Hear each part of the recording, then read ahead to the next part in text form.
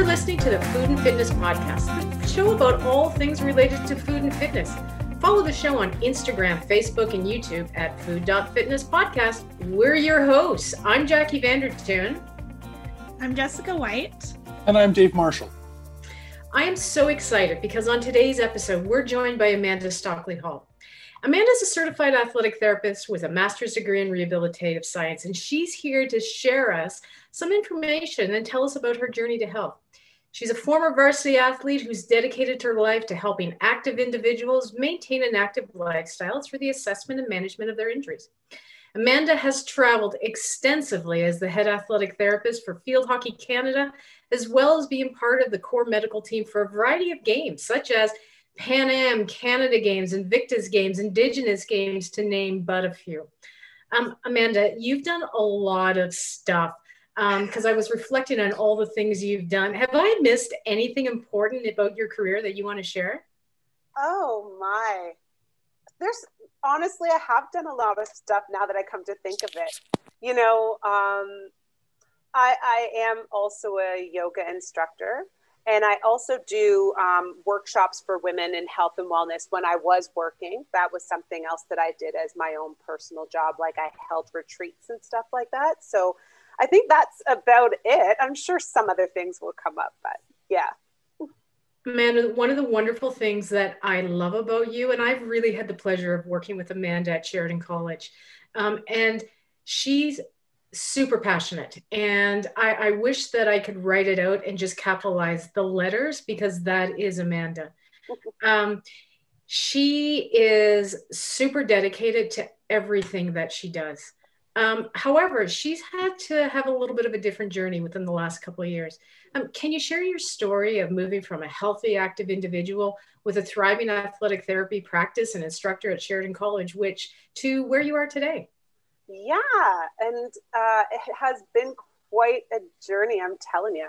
So it probably started in about 2016. I originally noticed some numbness in my hand, and I had come back from my friends and just felt like a respiratory issue coming on. But it was also accompanied with a massive amount of fatigue. And at first they thought I was throwing a blood clot because I had had surgery a few months earlier. But it just ended up going through. And as you know, Jackie, I work like a maniac. So in 2017, I had all of those games all at one time. So within 1 year, we had really covered everything. And the Invictus Games were were supposed to be the culmination for me, but then I ended up having to go to Guyana. And so it was just a crazy Field Hockey Canada, like crazy at work, crazy year. And as that was happening, my symptoms were just getting worse. I kept progressing. It got to the point where I was slurring my words. It became really hard to type because the automatic nature of typing, I was typing the wrong things onto the screen because my nervous system was shutting down. And so I was still working a 60-hour work week and trying to get all of these tests done and just feeling quite rotten. And things just progressively got worse and worse and worse. And so it ended up that in 2019, I was at work actually when it started happening, and I ended up having a seizure. That kind of put me in the hospital. So yeah, we know that it's autoimmune in nature because my immune system is shutting down. Like I'm so many different autoimmune issues right now. But there's also this underlying neurological condition because after I came out of the hospital, I wasn't able to walk. So without medication, I kind of look like I have Parkinson's because my body constantly has to move to correct and my balance is off. I can't really walk properly, and I have a lot of vascular issues because my autonomic nervous system, which controls your breathing, your fight or flight, is being heavily impacted. So yeah, that's where I was at that, and now I'm at home. Most days I get out of bed and do stuff, but Yeah, I went from having a very busy, active, physically active life as well to not really being able to move. Yeah, and I totally, like when Amanda says she works 60 hours a week, that's actually not a surprise to me whatsoever, because Amanda, you're really involved Mm-hmm. in Field Hockey Canada. And when Amanda dives into stuff, she dives in head first and the feet are right behind her. So there's a whole bunch of juggling things that have gone into the air. Amanda, can I ask you, because I remembered asking you if they had a diagnosis for this. If you don't mind me asking, have Yeah. they come up with a diagnosis yet? No, but this is part of the problem that we are dealing with. Like some of these issues, we know that we don't know. There's a suspicion that the neurological issues some of them are functional. I do have lesions in my brain and I have inflammation in my brain, which we've been able to show through lumbar puncture. But the problem is some of the symptoms that I have are not corresponding to the lesions. So it could be because of inflammation, but we're not really sure and we don't really know. And so right now I'm under the care of the lupus clinic in Toronto. So I don't know, there's so many pieces. And the problem is with COVID and also Canadian healthcare is that if a doctor says, ooh, you don't fit this perfectly, I want you to go see this person just to rule these things out. That simple act is 6 months longer where you get no treatment, right? And so sometimes I have doctors who are like, okay, I know you've already seen a neurologist, but I want you to see this neurologist and this endocrinologist and this. And it's like, so you're looking at maybe a year plus before they'll have enough information to pull it all together. And I have been tested a lot, but they haven't even started scratching the surface of what they could potentially test for. Super frustrating. It is. Frustrating. Now, if I can ask, with your background and your knowledge and your education, do you find that a tool or a difficulty when it comes to that? Because the language that you've just been using, you've said we a lot of the time, which a lot of patients may not necessarily use that kind of language. Mm-hmm. So with your education and your knowledge, do you find that more of an easier thing or a more difficult thing to do when you're working with physicians in this process? Okay, I'm going to tread lightly here when I answer this, Dave. I think one of the things that's been helpful for me is, as a practitioner, as Jackie would know, we teach students the language of how you speak to physicians, especially when writing notes, right? So if you're trying to get something, there's a specific way that you can ask for it where it won't put the doctor off. We do have to remember that the medical field is diverse and there's a lot of people who use maybe differing language than you do. But I feel sometimes I know what to ask and how to ask it. But I also feel when you ask those direct questions, it puts the physicians back up. And so I think that's where I'm saying it's a bit dicey, because they know that I know my information. So when they're trying to tell me something and I'm like, yeah, but that doesn't exactly fit, does it? And they're like, ooh. Now, granted, I have I would say that only happens with doctors. And these are people that you don't really get an opportunity to build a relationship with. It's not my family doctor. It's like a person I've seen for 30 seconds or maybe just talked to on the phone. I also tend to be a bit direct and I'm getting low on patience. But my therapists are all fantastic. It works better when I'm dealing with a therapist because we work in conjunction, right? Yeah, I think that's definitely got to be something that's maybe a little bit harder, especially for those who have a knowledge of kind of the industry or maybe knows which alley to go down when doing research that the regular person may not.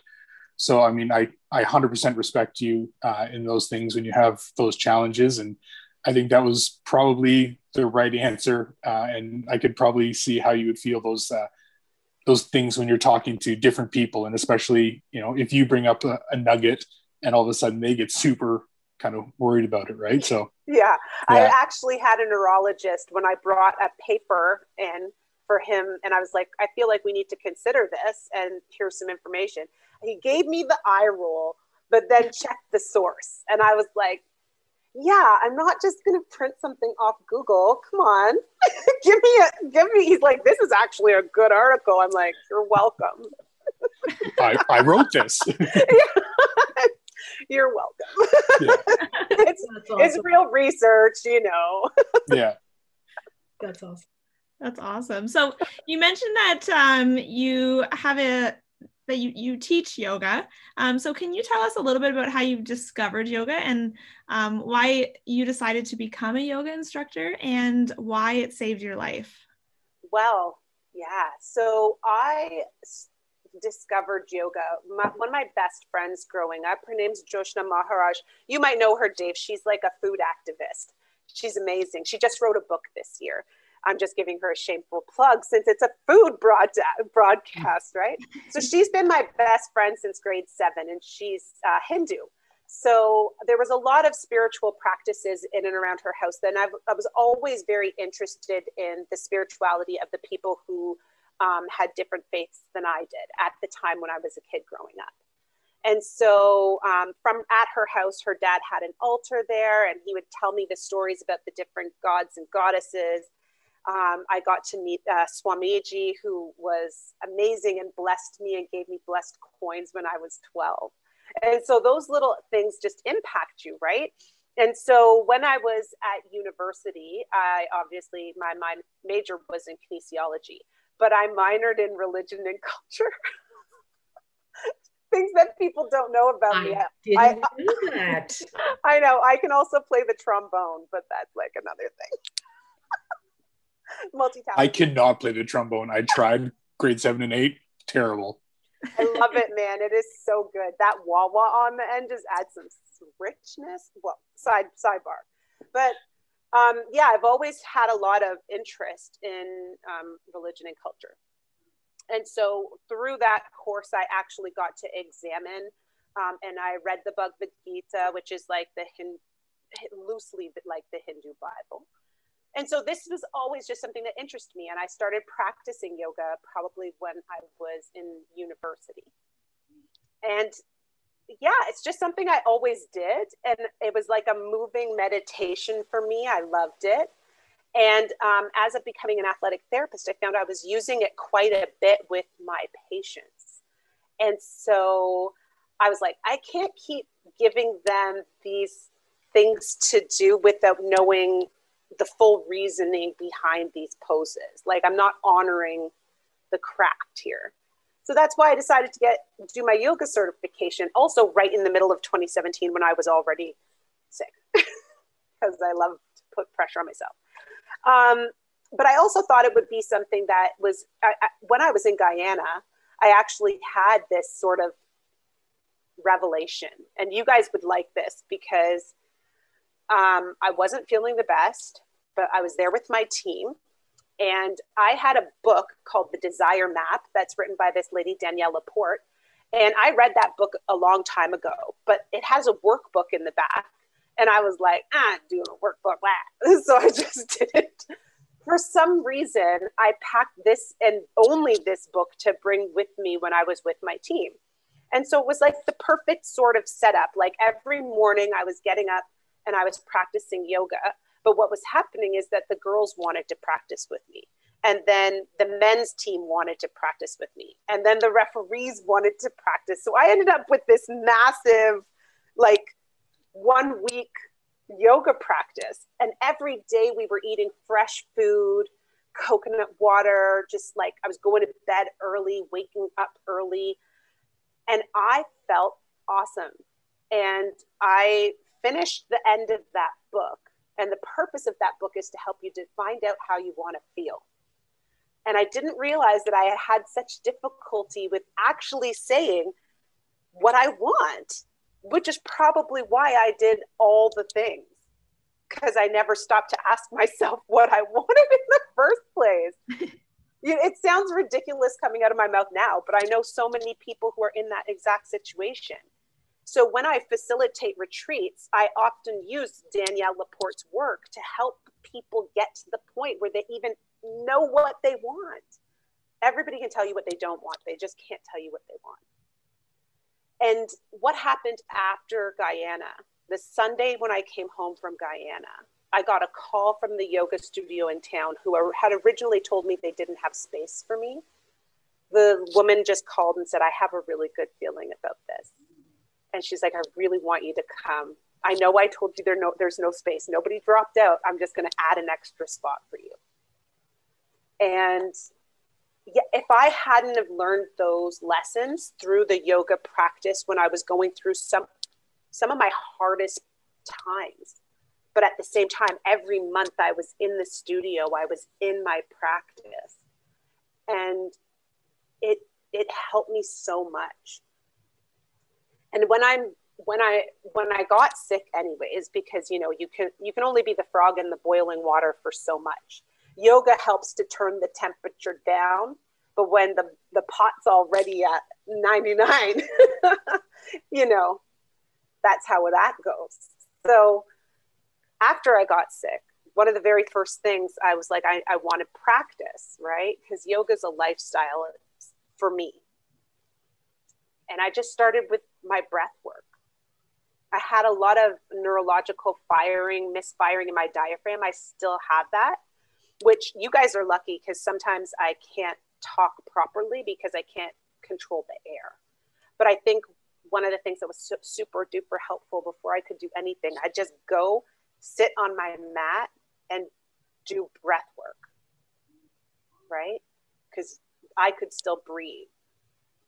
And that blossomed into every day just going and showing up for myself on the mat, whether it was just to meditate or it was to move or meditate and move every single day.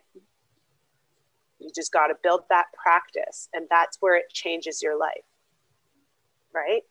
It's the constant movement and inward reflection that helps to open you up and helps you to discover things that you didn't know were there. I love it, Amanda. I mean, I see you, the kind of this binary, and I don't want to call it chaos, but you had so many things going to the polar opposite of the spectrum and having to focus on the small things like breathing, like centering yourself. That's amazing. Yeah. I was lucky that I had been exposed to that practice early. I grew up in the church, and so prayer has always been a part of my life. But I feel like I'm less than I'm going to sit in the pews and pray. I'm more of I'm going to have conversations with God.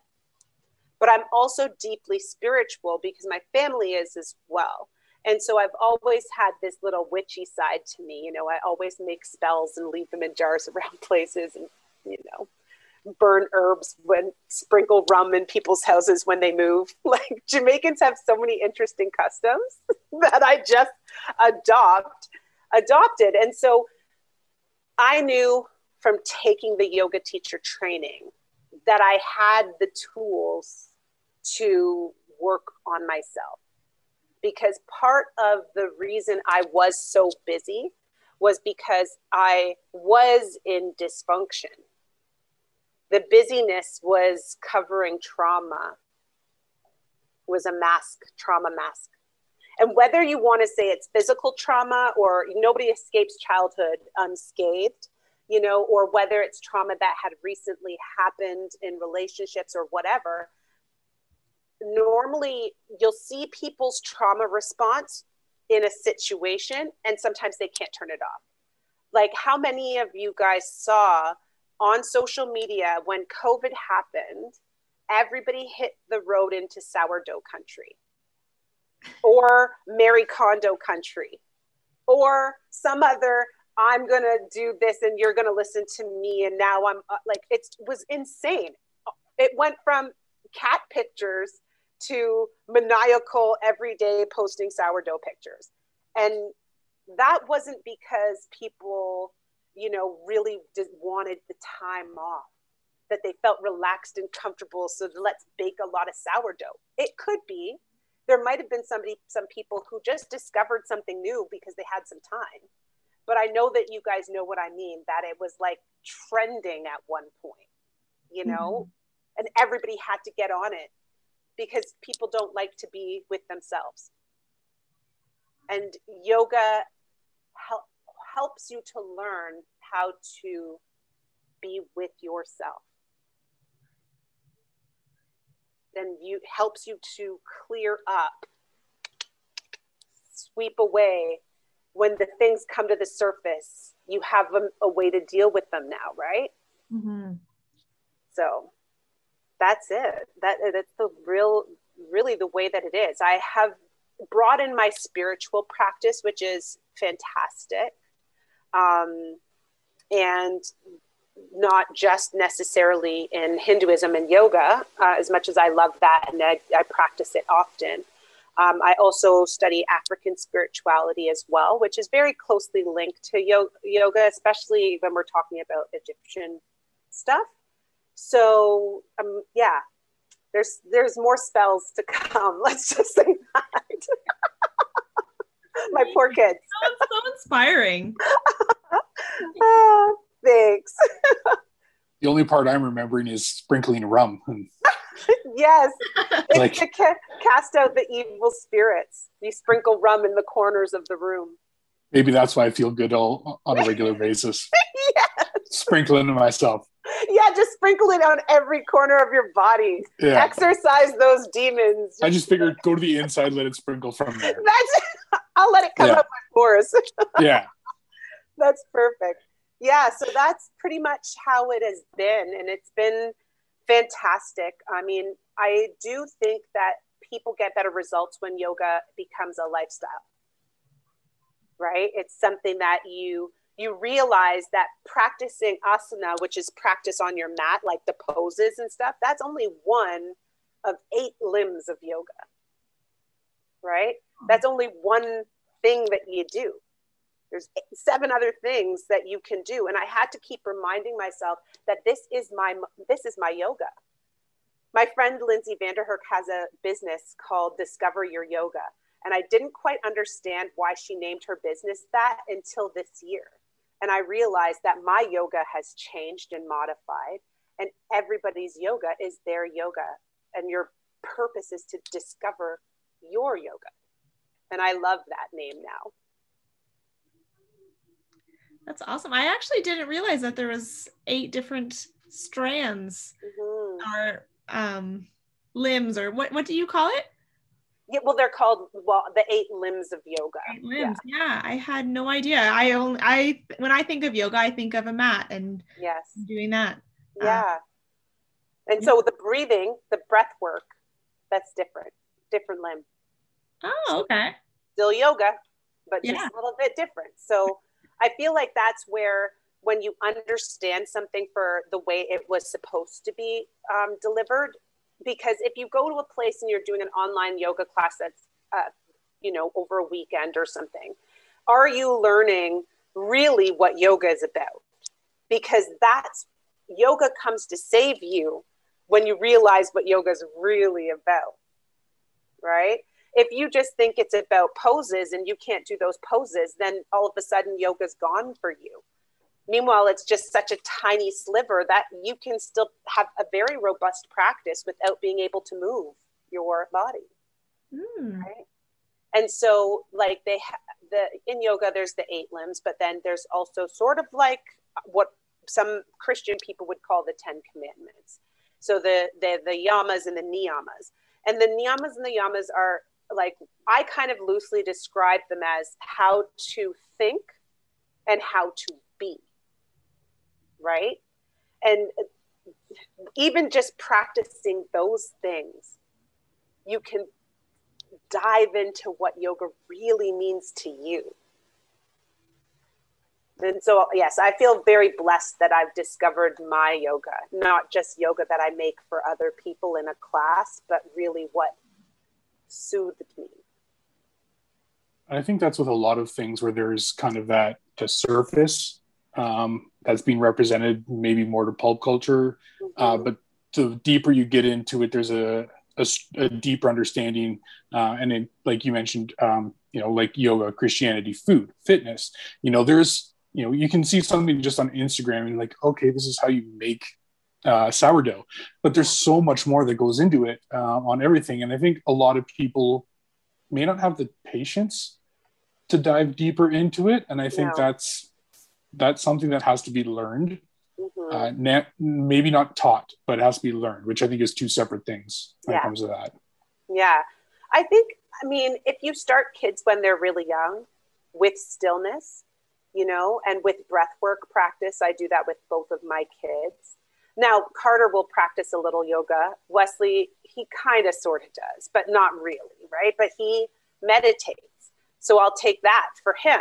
So they each kind of take a little chunk of it, and they start to learn that it is okay to do nothing. It is okay to be with your thoughts. In fact, it's actually time for you to let those things come up and then let them pass. Letting them pass is how you sleep at night. So we need to teach the kids, yes, it's okay for it to come into your awareness, but now you need to let that go. Mm-hmm. Right? Like, I think that's an important practice that you can learn, but it does help when you're a little bit younger. But at the same time, like, everybody can take that 5 minutes to themselves. But it's so hard, Dave. Honestly, people don't do it. I used to do it. But my problem was there was nothing going to save me from the fact that my pot was on fire, right? So as much as I had these practices in my life previously, the way that I have changed who I am has come through the yoga, right? Has come through the illness.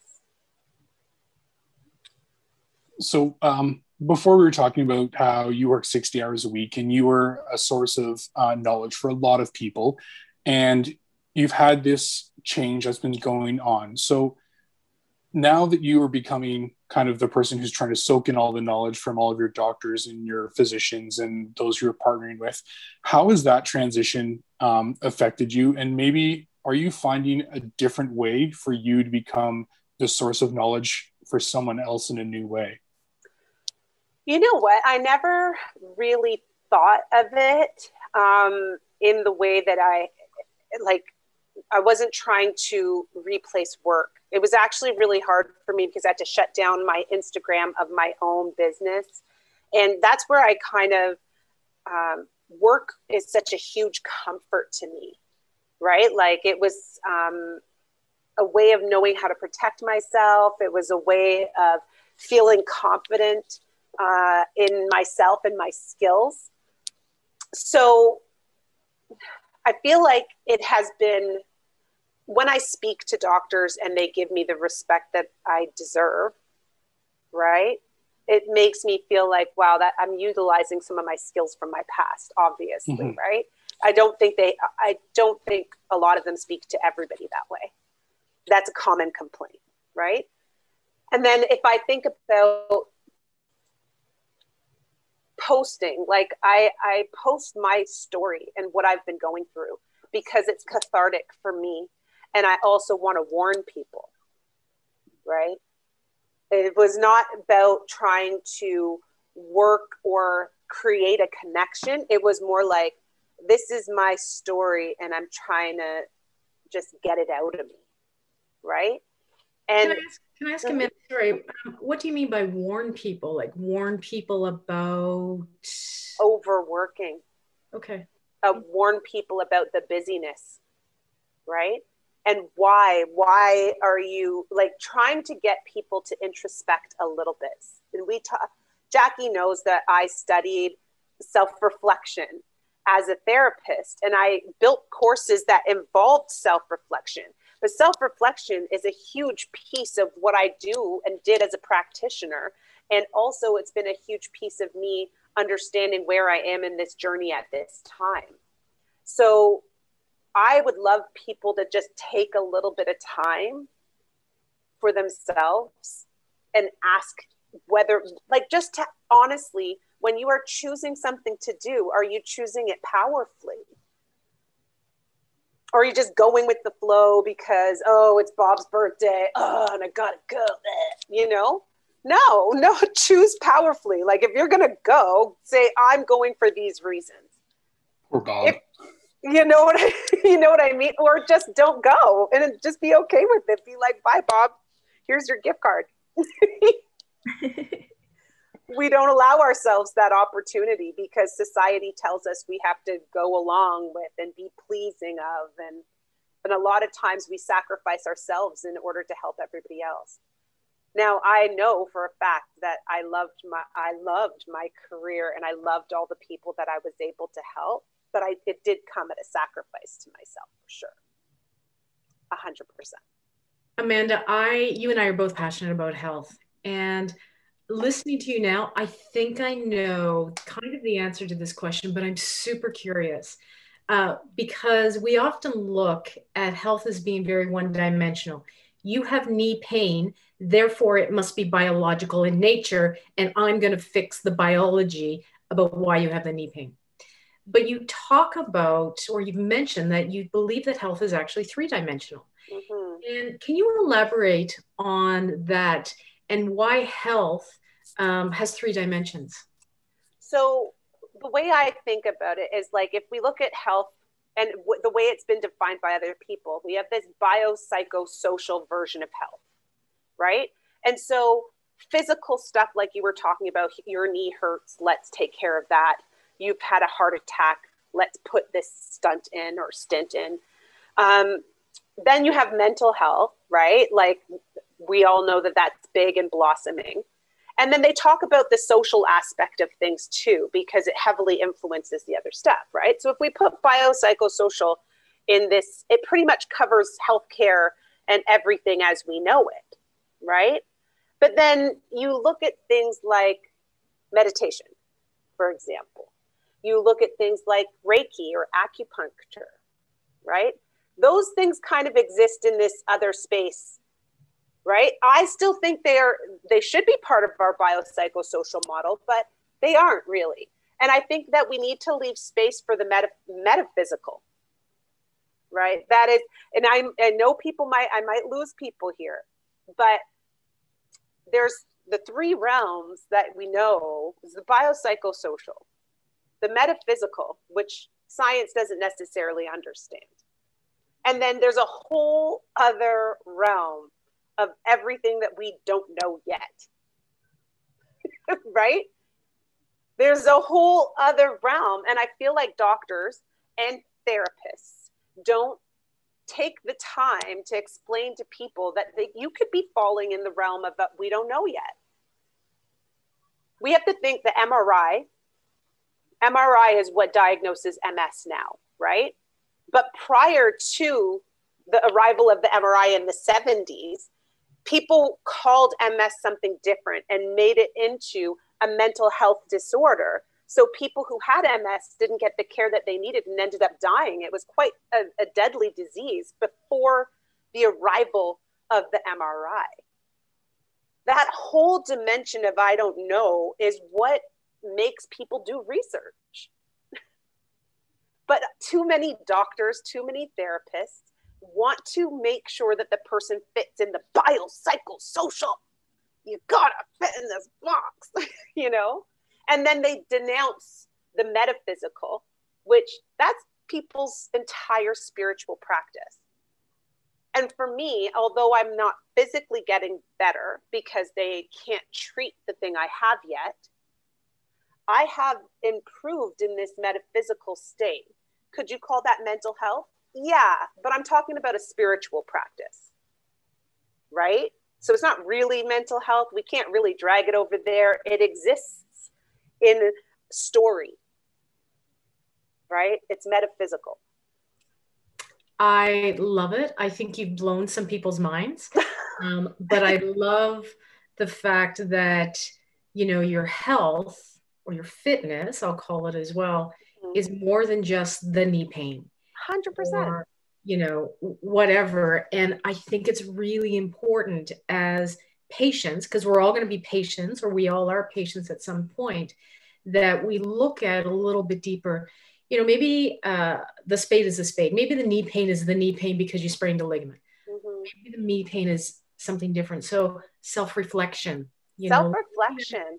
What you're trying to maybe cover or do. Oh, Amanda, you and I could talk about this for hours, but you've brought up, like, I'm on fire right now. Yeah.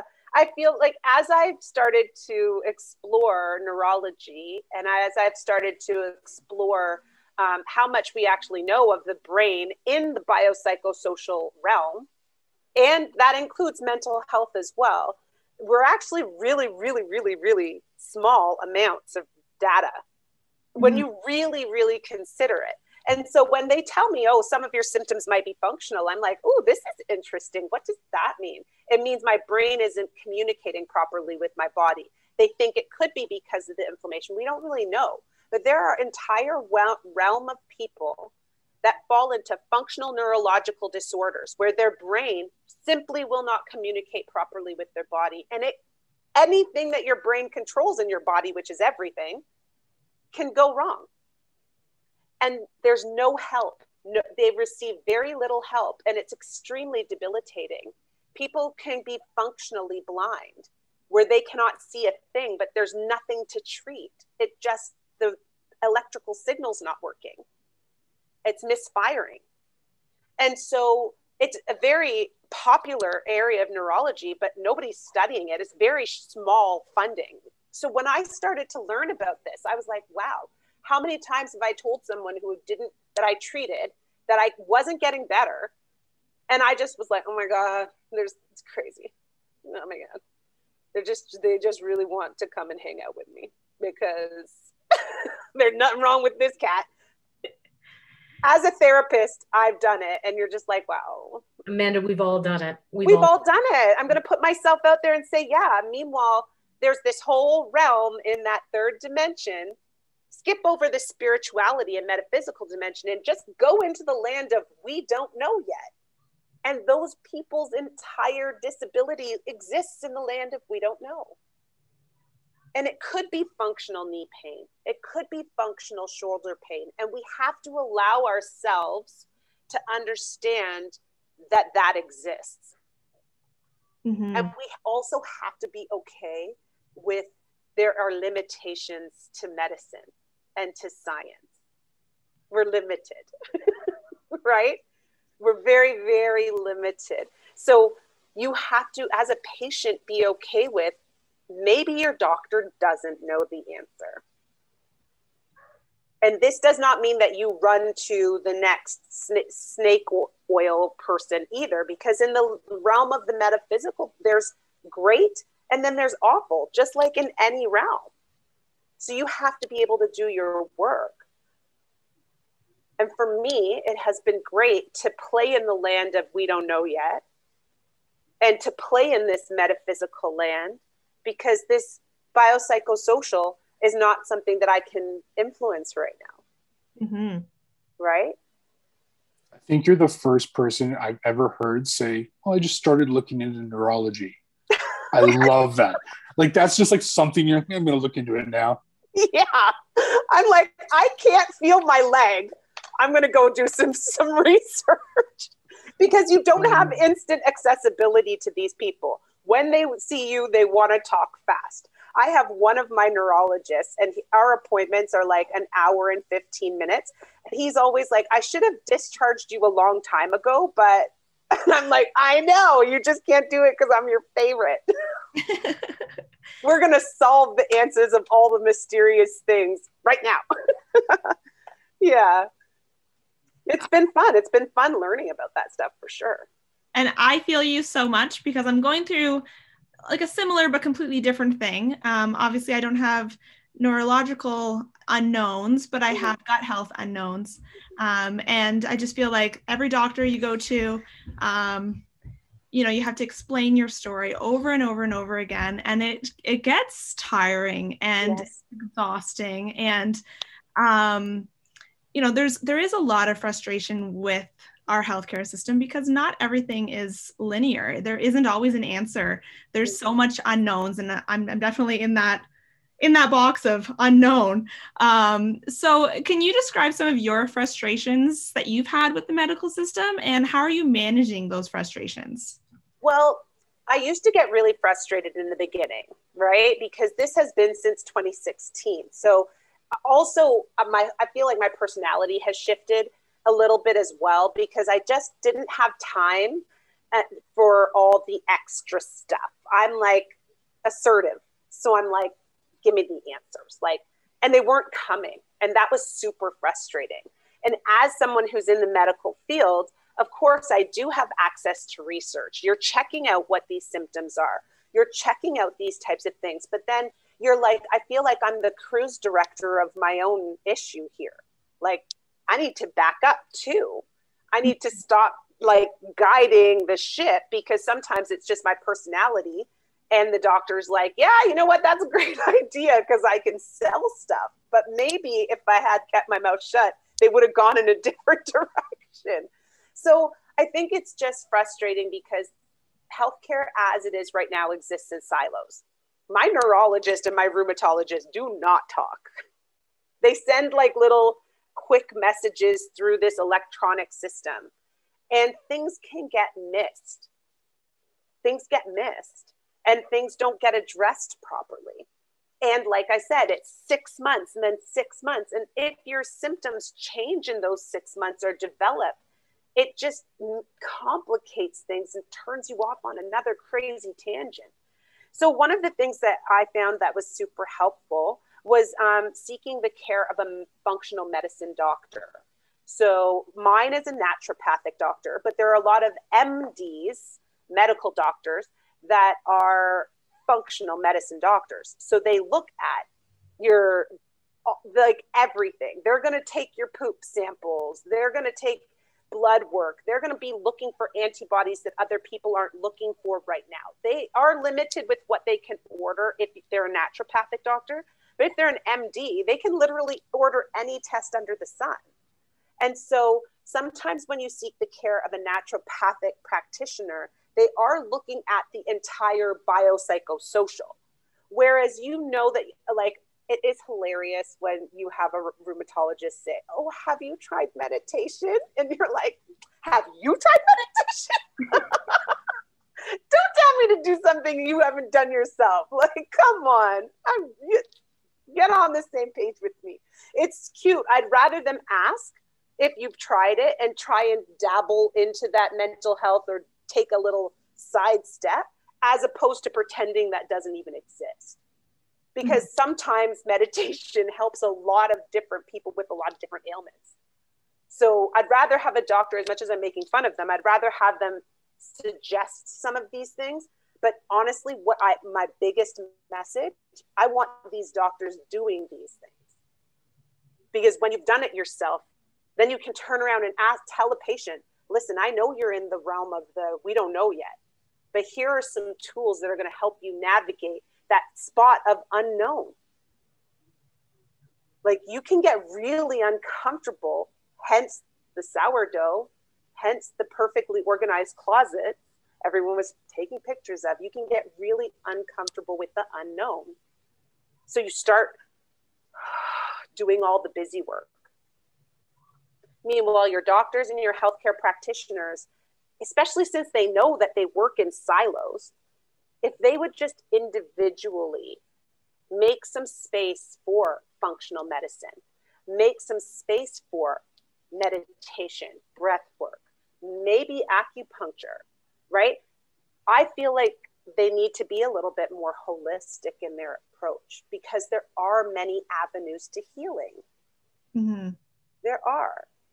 And so my advice, that would be my advice to you if you were in this situation, because for me, obviously do your research, make sure you're looking and finding great people, but as a healthcare practitioner, it's great to have these people in your back pocket as well. Because when you start to get to the I don't know, instead of letting your ego continue to treat that person, you need to make a referral. And the way that you build your referral base is by maybe going and speaking and having some of these treatments done for yourself and seeing if they did anything. Right? the funniest thing, my husband, considering that I'm a therapist, he doesn't necessarily ask for treatment a lot. And, you know, he didn't want to go for a massage. He was feeling weird about his like body or whatever, who knows. And I said, why don't you go to the reflexologist? They're right down the street in the massage clinic. And he was like, I'm like, yeah, they just work on your feet. And he was like, okay. So he went and he swears by it. He's like, that is the best treatment I've ever had. I did not have to get undressed and get massaged. I just feel so relaxed. I feel completely balanced. And my husband's not woo-woo at all. But if you ask him, would you like to have a full body massage or some reflexology? He's taken the reflexology. We have to make space for those things. Mm-hmm.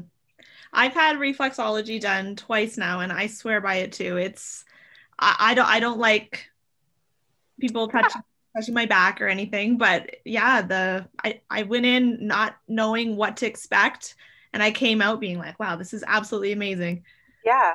And so I feel like that's where, you know, that's where the frustration comes in, is that I hear so many stories from people who say, oh my gosh, that I had a great experience with reflexology, or I had a great experience with Reiki. And I cannot, this is where 3D healing comes from, because knowing who I am as a person, I can't tell them that that's fake. There's no evidence to suggest that it's fake. And there's a lot of thousands of years of practice to suggest that it works. And now I don't need to prescribe them saying, I swear by Reiki, go get it done by this practitioner. But I can bring it up saying, hey, have you considered this might help with some of the things that you're going on? If not, it might even just help you manage the situation that you're in. And that's been a huge thing for me, is just like, when I start twitching, as you can probably see a little bit, and when I have symptoms that get worse, I utilize those resources to help me manage where I'm at, right? It just takes you off the ledge a little bit. So, sorry, Dave, I'll be right back. You guys continue without me. I just have to help my little guy. No problem. No problem. So earlier you mentioned that you were a varsity athlete. So first question was, what was your sport or sports of choice? And kind of how did your transition go from being fully active and participating so much in clinics to being in your position now? Because you said your attitude changed. So I'm guessing that had a lot to do with it. So maybe you can just share how that challenge or how that change happened and how you kind of got over that mountain. Well, I played rugby. And so I got, like, at the time, our team was just starting at Laurier. We were playing everywhere. We were trying to get that varsity status. At the time, we weren't varsity, but we were, I can't even remember what they called it. And you had to play in this league for like a year before you could go into varsity. So it was really very challenging. I started working with teams at university. So not only was I playing, but I also worked with the men's rugby team. I worked with the women's hockey team. And so, and I also worked at the bar on campus. So I had this very, very busy lifestyle, like from high school. This was something I used to do also in high school.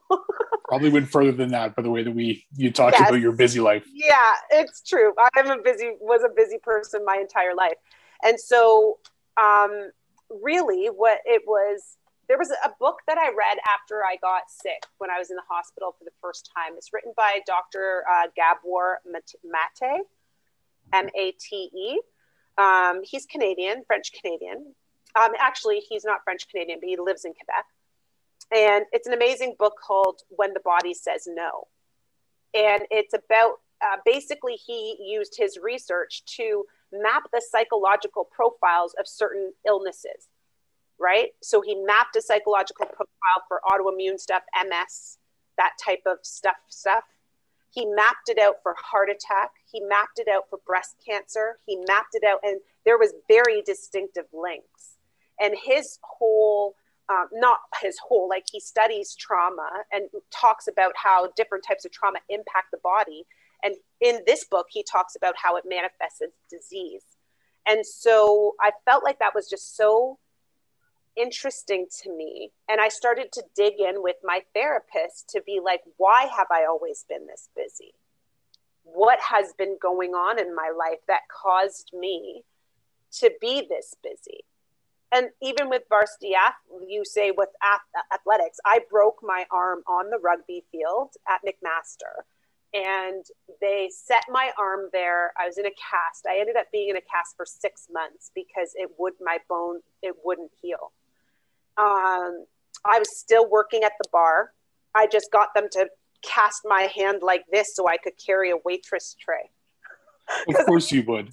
Because I couldn't pour a draft beer. Like, you need to be able to turn my arm was like this. So I was like, I'll waitress instead. I'm fine. And I still worked with my team, but they gave me a sidekick to do some stuff that I couldn't do, but I was still on the bench. Ridiculous. I broke through my cast 3 times. It's no surprise that my arm didn't heal. So right after university, I ended up having to have reconstructive surgery of my arm. And they put in a steel plate and screws and everything. And so after I was rehabilitating from that and got better, that summer I was looking for something to do. And I worked at the Brampton Center for Sports and Entertainment, the Powerade Center, slinging beers once again. And one of my old friends that I served drinks to was like, can you come and work with our team, Brampton Excelsiors? And I was like, yeah. So I went and worked with the junior guys. And then they were like, we need the seniors. And there was nobody there. So I did 2 teams, of course. So I went from playing rugby, you drive into the Brampton Center. And if you turn left, you go to the rugby pitch. If you turn right, I'd go to work or to lacrosse.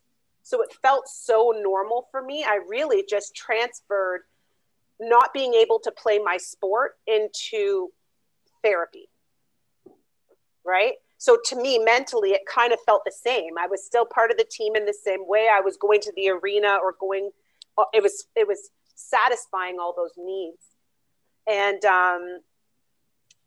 really, I had to take a hard look at my life because autoimmune disorders, after reading Dr. Gabor's book, I was like,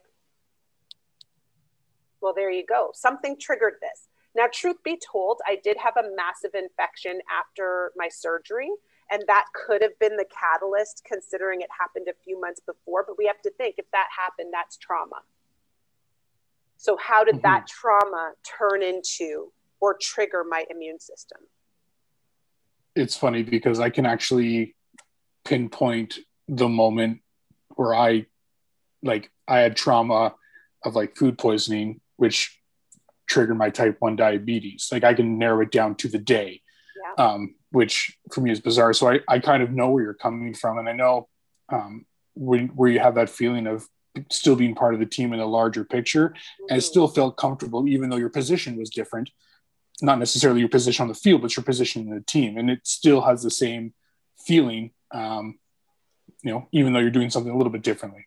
Which is why I never gave it up, even though I was working at Sheridan. That's why I worked for Field Hockey Canada, and before Field Hockey Canada, I was working lacrosse, right? So I constantly had this as part of my life. Like, I was 7 months pregnant on a lacrosse bench when we won championships. Like, it's ridiculous. Like, I couldn't even bend over at the end of the time there to wipe the sweat off the floor. I'd have to ask the refs to do it for me. I'm like, come on, guys, I'm so pregnant. Can you help me? Never questioning why I was actually so pregnant and still at lacrosse, 40 degrees in the arena. Oh my God. But now when I look back at it, that's what I'm saying. My whole personality has shifted because after reading that book and realizing I was addicted to the adrenaline of that much work because it comes with so little sleep and, denying yourself food, or you're running from here to there and you're just like so busy, and anybody wants to talk to you, you're like, oh my God, I'm so busy. And I'm also so busy and I'm trying to breastfeed and type my master's stuff at the same time. but also had to cloth diaper my babies and also grew a garden to make their baby food. Like, it was excessive. Everything you're saying is just like, oh, of course. Why wouldn't she? Makes complete sense for her. Right.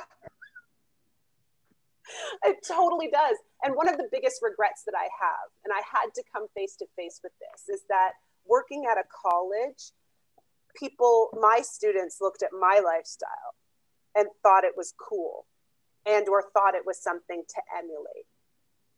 And I want all of them to know that I did them a disservice in showing them that. Amanda, one of my favorite stories, it's called Soldier in a Hole. And Google Soldier in a Hole. It really is, it speaks to me a lot. The quick and dirty of the story is there's a soldier in a hole and he suffers from PTSD. So it's a metaphor. And people walk by of different professions and he says, help me get out of this hole. And they give them some temporary things, but he never gets out of the hole. And then one day, Soldier jumps in the hole and he's like, what are you doing? Like, how are you going to help me get out of the hole when you're in the hole? And he says, I've been here before. I know how to get out. You mentioned earlier about a warning, and you mentioned it again about, and you've been doing a disservice to the students. Can you relate? Like, is this kind of where your path of life is going at this point? Well, I'm not sure where my life is going because sometimes, like I said, I can't function at all.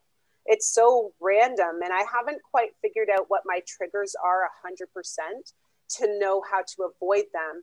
And having the kids at home was really hard too, because it was multiple sensory overload situations happening and no way out of it, right? So I'm not really sure where my life is going, but I know that the students who have reached out to me to tell me that what I've written in Instagram or whatever really resonated with them. And I've had so many of them do this.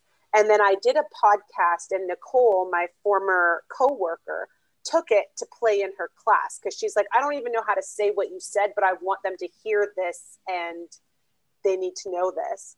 And so when she did that, I was like, oh, okay, well, yeah. And then when you asked me, Jackie, I was like, yeah, you know what? I think if any of the students listen to this or any student, any healthcare person, any person actually, because this isn't unique behavior to me. There's a lot of people who have work as it's almost like an addiction. And you look at that adrenaline rush that you get.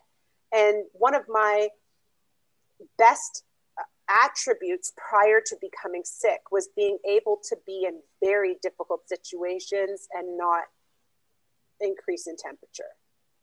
And that was my yoga practice. That was my meditation practice. If there was like a chaotic, I just remember being at the Canada Summer Games with my friend Tina, who went through school with me. And there was a massive pileup of these cyclists in the triathlon. And there was 14 of them. And we got it on the radio. Everyone's freaking out. They're bringing in the bodies. They're just like road rash everywhere. The doctor who was in there was freaking out. Everyone was freaking out because the doctor, that wasn't really his specialty. He's like some normal doctor, not emergency.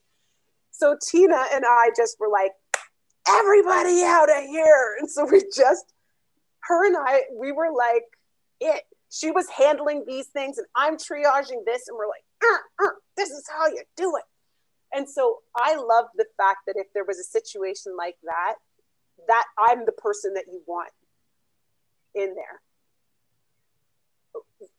The problem with that though was that you get addicted to that adrenaline, right? And you're constantly busy. And if you don't have enough on your plate, you start to bake the sourdough or you start to cloth diaper. Cloth diapering was actually, I'm not going to knock that. It's pretty awesome. It was only a little bit of extra work for such a huge reward. But making your own baby food, come on. It's just ridiculous.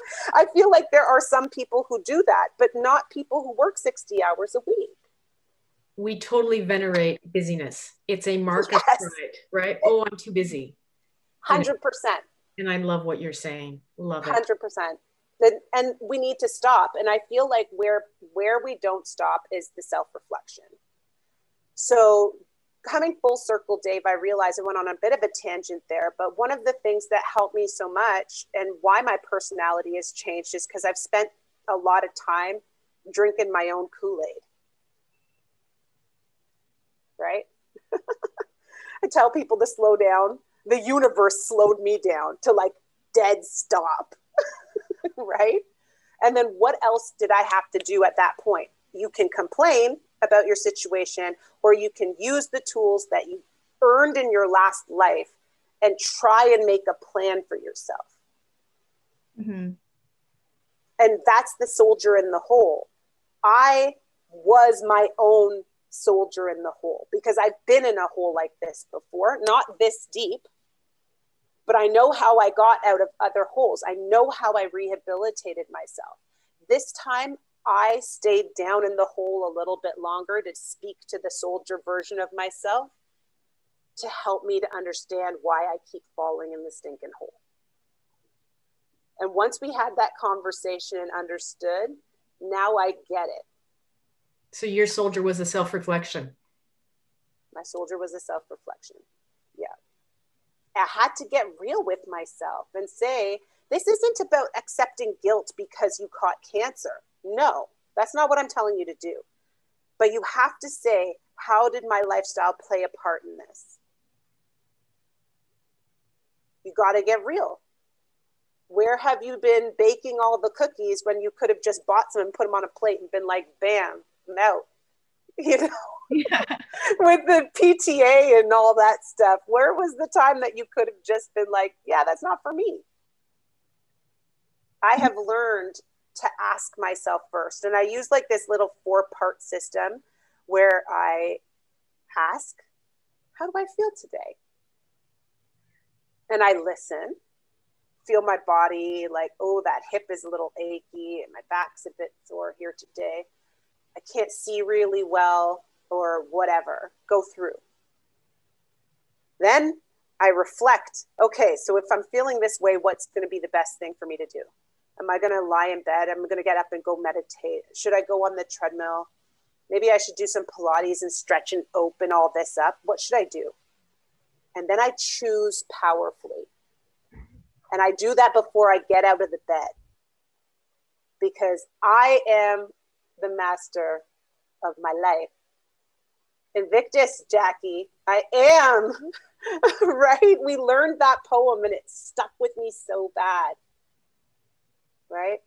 I am the master of my fate. I am the captain of my soul. So when I get out of bed in the morning, I choose powerfully about how I'm going to move through that day. I set the course. I love it. I love that poem. Please, if anybody is listening, read the poem in Invictus. It'll read it carefully and powerfully and thoughtfully. It will change your life. Literally. Yeah. Yeah. Literally. I learned so much from being a part of those games. So much that I learned from being a part of those games I've utilized for myself now, even if it's just the company I use to get my assisted devices. Because I knew from working at the games where we got ours. So it was like, oh, sweet. I'm just going to call them up and see what I can do. So there's so many different things from my old life that have been very helpful for me. This is amazing. I'm sitting here and my the gears are turning in my brain. I'm thinking, okay, a year and a half ago, I'm one of those people where I feel like I do enjoy being busy. And maybe I do need to sit and kind of reflect. And this past year and a half has really forced me to do that, forced me to slow down. Yeah. All the things that I'm usually involved in were just not happening. So before this, I had my son in t-ball. I had my son in lacrosse. He was in swimming lessons, and then COVID happens and he can't do any team sports, but I still wanted to get him involved in something. So I signed him up for a yoga class. And he loved it. Awesome. And I think that it was the best thing that I signed him up for, and definitely the best timing for it too, because it really taught him in his young body to just calm. Yes. Just calm your body, figure out how to deal with yourself and all of that. So you have mentioned earlier that you have 2 younger boys who are pretty active, and I know sports has played a huge role in your life. So what lessons from sport did you learn as an athlete that you want to pass along to your boys? The number one thing I think I learned from sports is discipline. And when I say discipline, it's not in a punishment way. It's becoming a disciple of yourself. Really, that's what discipline means, right? And so being in situations that suck so bad and having the resilience to have to stay there, right? Like you're losing by a lot against a team that's bigger than you and you're getting smashed into the ground, and you're like, please, what time is it? Blow the whistle. I've only been in that situation 1,000 times, and I'm like, oh my gosh, why did I pick rugby as a sport? Or even basketball, when your lungs are like burning and you're kind of looking at your coach, but they're not getting the message that you need off. You're just like, oh. I want my kids to be able to have those situations and stay in the game, right? I want my kids to have that little bit of resilience, because there is a lot of suck in your life. And that's another reason. I know that there was that military guy who did this thing about why you should make the bed. And the reason my mom told us why we should make the bed was because you need to learn that there's things in life that you don't like to do, but sometimes you've got to do them. And anything that you're going to do, you might as well do well. Right? And so I think that those are 2 things that happen in sports. The team aspect of it is just so amazing, to be with a group of people going through a collective experience. When you know you're on the field and it sucks, and you look over at your teammate and you're both like, why? But you're just like instantly there. And when the night's over, you laugh about it because you're like, oh my gosh, do you remember that time? Fletcher's Fields was so dry and we got so many rocks. Oh my God, remember that? Those are always the best stories when you get together with your old sports friends. You just remember the times where it sucked so bad. But yes, I mean, my girls right now, my Field Hockey Canada indoor women right now are at IPAC, which is a big tournament in Pennsylvania, and I can't be there with them, and that sucks. But I did record a video for them and made some jokes. But I love the videos that they're posting, and they're driving in the car together and they're singing, and that's what I want from my kids. I want them to feel that. I want them to feel nervous before they play a sport, so that when they have to do a speech or when they have to do a job interview, they've been through that. They know the feeling and they know what to do. I can take these deep breaths. I can calm myself. Mm-hmm. Right? I can go out there, or I might need to do a jog around the block or something to let out some energy, and then I'm good. They learn how to soothe themselves through sport too. Right? It's funny because you're mentioning a lot of things that I don't even realize that I learned from sports, that are totally like just natural part of practice in my life. Mm-hmm. Kind of like how to push through, how to prepare, how to avoid, frustration, or how to work through frustration. It's great. I love everything that you're bringing up, and I'm so glad that I also have that background as well to kind of push through. Right. It's like, not to eat SpaghettiOs right before you have to go to practice. You only learn that from eating the SpaghettiOs. Yeah. And going to practice, you're like, oh my God. But that tells you for the rest of your life, when I've got an event where I've got to be physical, I don't eat this way. I eat this way.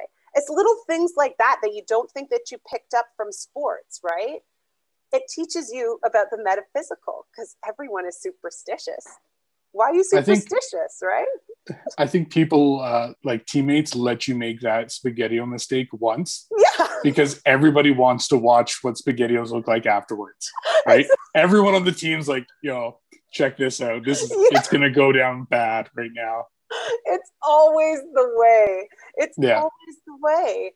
And I feel like there's so many little things, like checking what the grass is like before deciding what cleats to wear. It's little things of self-awareness that you're putting yourself into a situation. And I'm sure you guys know, like, I feel of sports as sort of a meditation. You can't be in the game and thinking about a lot of other stuff. You have to be in the game, and you have to be in the game. And so it becomes this moving meditation where you are uniquely present in that moment. And honestly, I think that's also what I loved about being an athletic therapist. When you're standing on the bench at these games, you're not necessarily watching to see someone score. You're watching to see before and after injuries. So you're looking at it through a completely different lens, but it keeps you so dialed in that the time goes quickly, and it just feels like you're in the flow, right? So that's another great thing about just being a therapist and watching sports, let alone playing sports. So as a type 1 diabetic, I know that food can play a short game and a long game when it comes to impact on your life. Have you, through your journey, have you noticed anything like that, something that may cause a flare up or may cause something, or, you know, in a situation, something that could do the opposite of calming you down? Have you picked up anything like that? Oh yeah, for sure. Well, one of the things in the African work that I'm doing right now, they talk a lot about floral essences, right? And so you're talking about chamomile or lavender, and like utilizing them in an olfactory sense, but also drinking different types of teas, right? That can support. So dandelion, for example, not a delicious tea, a little bit bitter, but kind of like a green tea, right? A little grassy, great for detoxing. Right? This is stuff that you learn from working with a naturopath, but these are also things that food is medicine. Like I said, my best friend is a huge food advocate, and she actually does research. Her research is on like social justice in food. So she is the chef that went into the hospitals and revamped their entire food systems to tell them that they can eat fresh local food instead of giving people green Jell-O when they're sick. Right? There's a way that we can make Jell-O in a way that is healthy and nutritious and beautiful, so that when you're in the hospital, you're actually healing, right? This is my best friend's book. So obviously her influence about food has rubbed off on me. But yes, I've had food sensitivity tests. I'm allergic to nuts. I have anaphylaxis. So because I have lesions in my stomach as well, they thought for a while it could be celiac. So we had to do some examinations into that as well. So there are definitely things that I can't eat that I love, like tomatoes. Can't do it, man. Just red wine. We broke up. So obviously I follow a more autoimmune protocol diet. So very low on the grains per se, lots and lots of vegetables. It's not like a carbohydrate mix, it's more grains. I can eat some beans and stuff like that, and I can also eat some rice, which isn't really allowed, but it doesn't flare me up, so I'm fine with that. But it has been very, like, a lot of exploration. But one of my other best friends is a nutritionist here in town whose name's Mel Grime. And when I first got sick, she was like, girl, she just came with the food. This is what you're eating. This is how it's going to be. She had the recipes for me. She has struggled with autoimmune things as well. So she had a whole template. So food has been a huge part of my journey. Hands down, food is medicine and should be respected as such. And depending on your doctor, in the biopsychosocial field, this is where we're talking about with you, like where we have difficulties, like they don't even talk about this. But clearly we know the nutrients that you're eating in your food have been well documented and researched, but some of them won't even suggest, hey, do you want to talk to our dietitian? Why not? Right? Yeah. it's such a huge piece. And we have to admire everything that goes into our mouth should be eaten with reverence and gratefulness and thankfulness, because it should also be nourishing you. But chips are also good. Amanda, I can't break up with my coffee. That is one thing that you can't. I can't. You don't need to. It's high in antioxidants, so you're fine. You're welcome. You're welcome. Amanda, we can't thank you enough for sharing your personal journey. You've reiterated a lot of what's been said on other podcasts. You know, your passion always comes through. FYI, the students love Amanda, by the way. And I love Amanda, and it's obvious to see why. You have such a strength of character that transcends you. I love quotes, and one of my favorite quotes is education is the key to immortality. You are immortal, and I really feel like, you know, again, I love the soldier and the whole thing. I really feel that's a key to your immortality. It might be a little bit of a different path, but, you know, the education and yeah. You and I talk a lot about spirituality. I had no idea you had a minor in religious studies. I had no idea. Can you elaborate on how your spirituality has impacted you and helped you on your health journey as well? Well, you know, I feel like throughout my entire life, I grew up as an Anglican.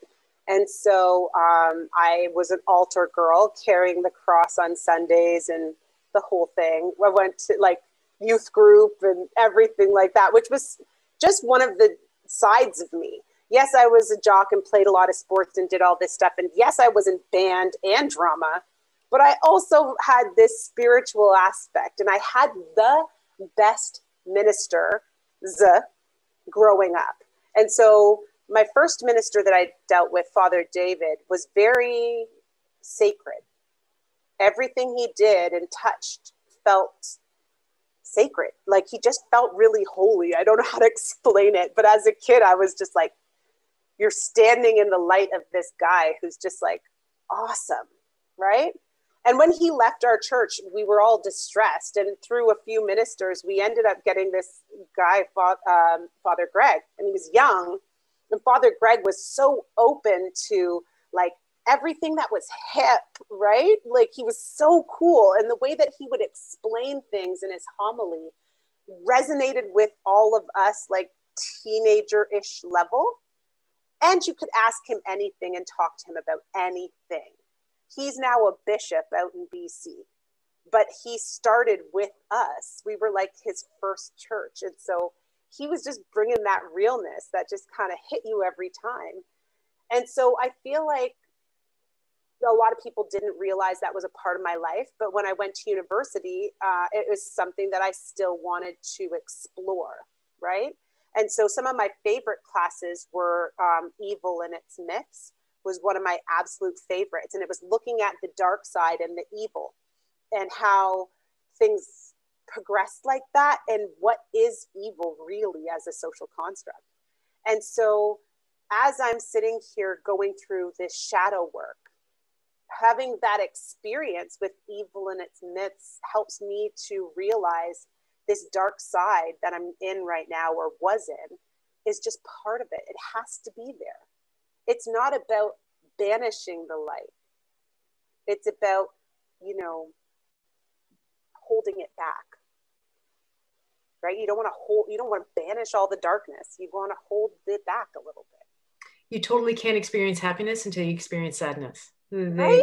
They are hand in hand. So yeah. The first time I was able to go on a bike ride I was on a scooter. My scooter's name is Cherry Bomb. She's super cool. She goes 8 kilometers an hour. You're welcome. And so I'm trying to keep up with my kids. We're at a provincial park. They're driving, and I'm like scooting behind them like, ee, and the wind is blowing in my hair. And I just started singing. I was like so happy that I could get off of the campsite and I had this freedom that my scooter was allowing me to be a part of my family again, right?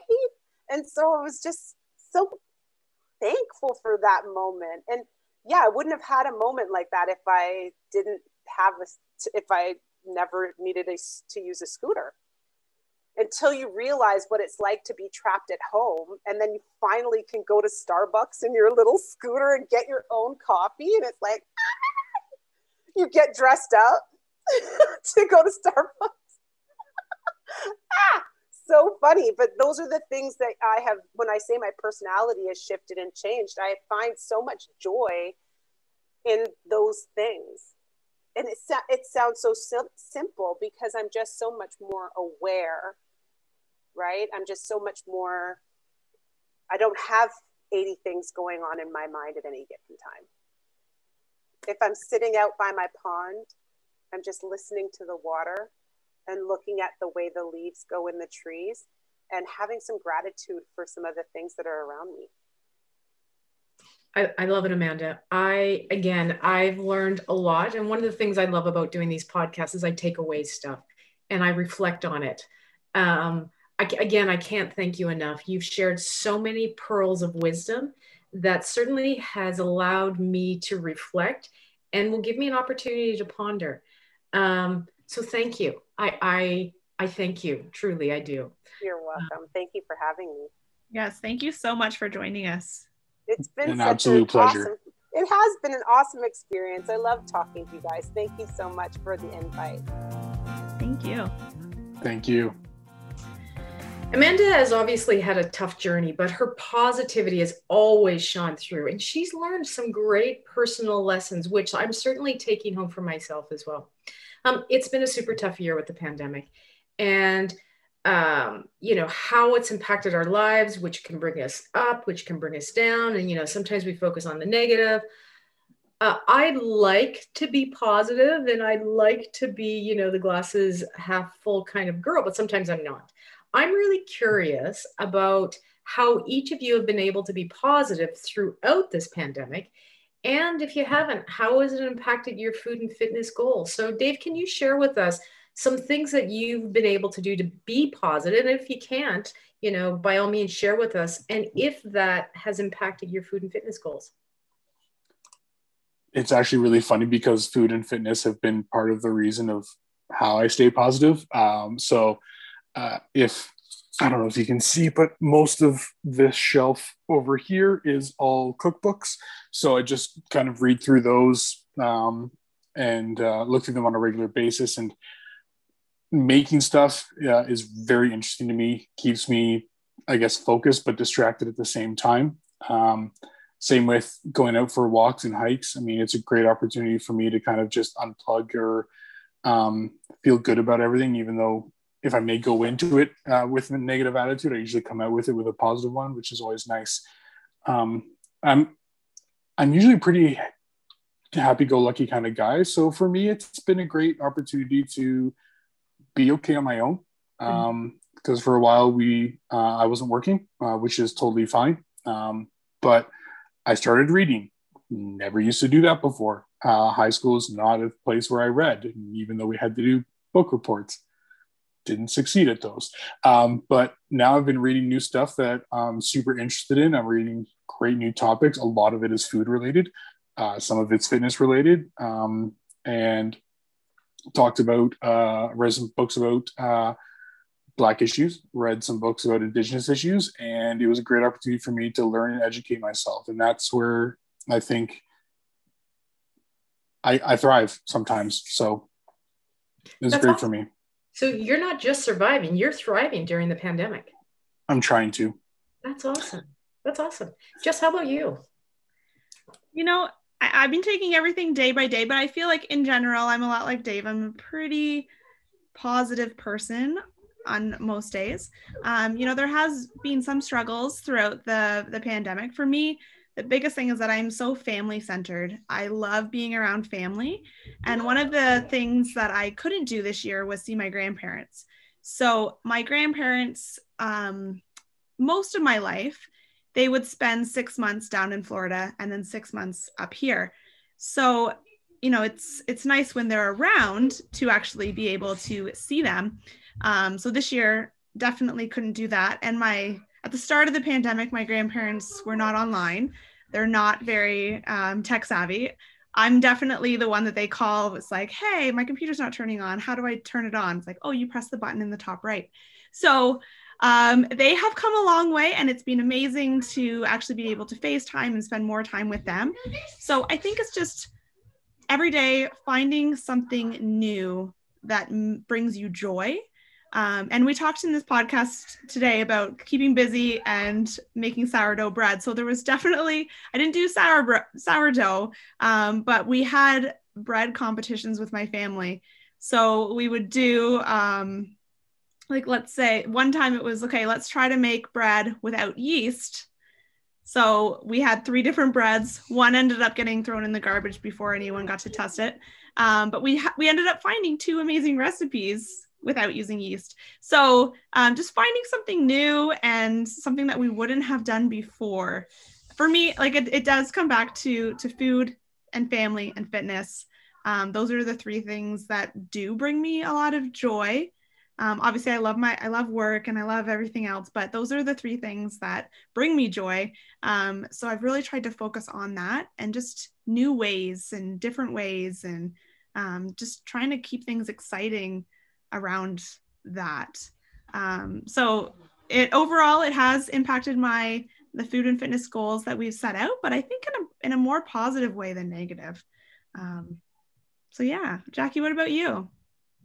Yeah, the pandemic has taught me a lot. I think like you guys, maybe that's why we gel so well. I tend to be a pretty positive person. I always try and look at the happy side of things, and regularly I say we are so blessed in all that we have. So that's something that I remind myself. And, Amanda talked about gratitude, and I'm grateful for what I have, and I'm grateful for the health. Like we pray as a family.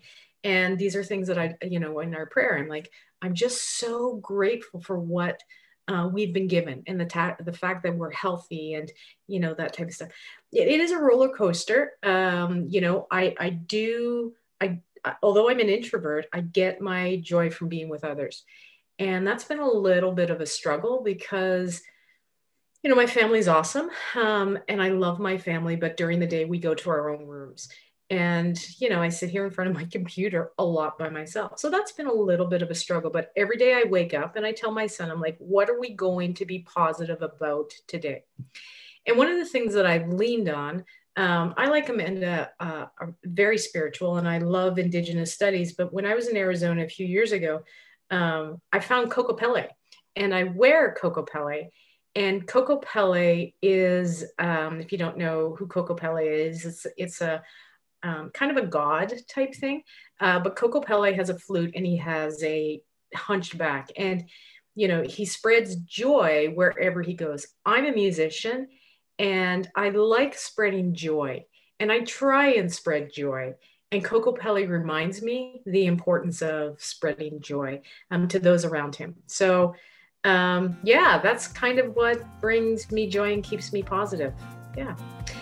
So thank you to you guys for being here again. Until next time, we'll talk food. We'll talk fitness. And we'll do it together. Thank you for watching and listening to this week's episode of the Food and Fitness Podcast. Join us in 2 weeks when we connect and chat more about food and fitness.